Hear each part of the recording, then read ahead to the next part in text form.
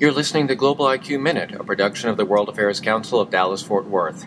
Our guest is General Ray Odierno, Commander, U.S. Joint Forces Command. General Odierno spoke on June 6 to an audience of the World Affairs Council of Dallas-Fort Worth. To hear his full remarks, Leadership for a Challenging Strategic Environment, go to dfwworld.org/podcast.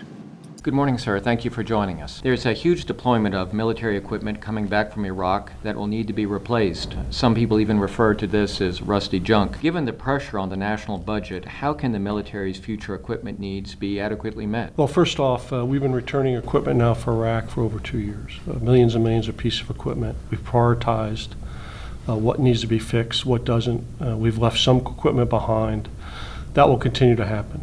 But we have to, the key piece of equipment that we've brought back, communications equipment, tanks, Bradleys, Strykers, fighting vehicles, have to be repaired and have to be prepared for the next conflict. That will have to be part of the next budget as we move forward. Some have opined that the budget is driving our strategy, while optimally strategy should drive the budget. Do you agree with this assumption, and how can that be reconciled? The most important thing we have to do is, we're in a time of still great uncertainty within the world, as we see the Arab Spring, as we see Asia continuing to grow, as we see terrorist organizations continuing to try to influence how the world is, security of the world. Because of all these things, we have to have security drive.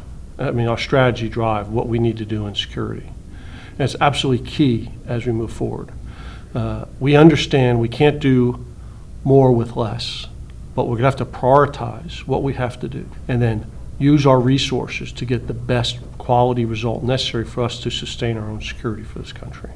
There have been many reports, especially recently in the press, about downsizing of the Army. We know that the Army is overstretched. We've heard that from many of our speakers here at the World Affairs Council, with multiple deployments in Iraq and Afghanistan and elsewhere. The United States continues to have strong overseas commitments: Japan, Europe, Korea, growing in the Middle East.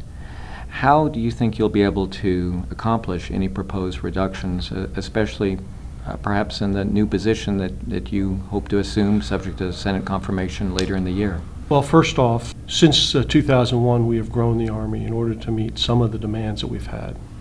But you have highlighted there is great stress on the force.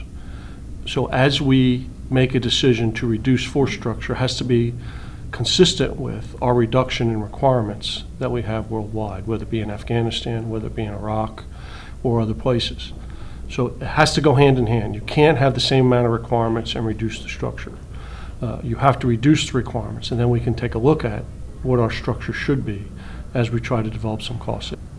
Last week, thousands of followers of Muqtada al-Sadr demonstrated demand that U.S. troops leave Iraq by December 31st, as outlined in the Iraq Status of Forces Agreement. I know that you worked very closely with Ambassador Ryan Crocker. Are negotiations currently taking place to modify or extend the U.S. presence, especially, we woke this morning with a very sad, disheartening news about 5 U.S. servicemen being killed just outside of Baghdad.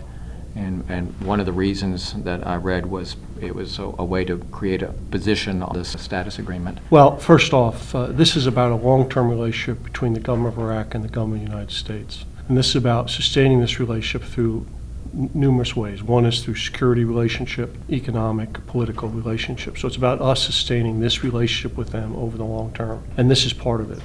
So it will have to be an agreement between the United States and the government of Iraq on what we decide to do post December 31st, and that's ongoing, and they'll have to make a decision together. I would just add that Muqtada al-Sadr is a small representation of Iraq itself. He has been. He has his own opinion. It might not be the opinion of all Iraqis, and so it's like any other group. He has a group. He has an opinion of that group, and we have to consider what the government of Iraq wants. What do they want to do, and what is the relationship they want to have with the United States in the future? And that's what we'll continue to work on here over the next several months. Can you give us a sense on the timing? No, I can't. I can't predict it. I think the important date is 31 December right now. Our agreement is we will leave.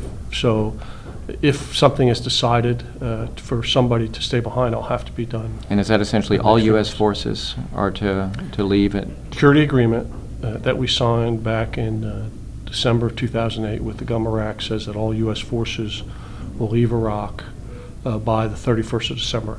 There would still be small contingents with the embassy, which is normal for normal embassy operations around the world. So again, for that to be different, there'll have to be some sort of an agreement that's worked out between the government of Iraq and the United States, and it'll have to be what the government of Iraq wants and is in our best interest, and that has to be worked out yet. Thank you very much for joining us. You're very welcome. Global IQ Minute is a production of the World Affairs Council of Dallas-Fort Worth. Thank you for listening.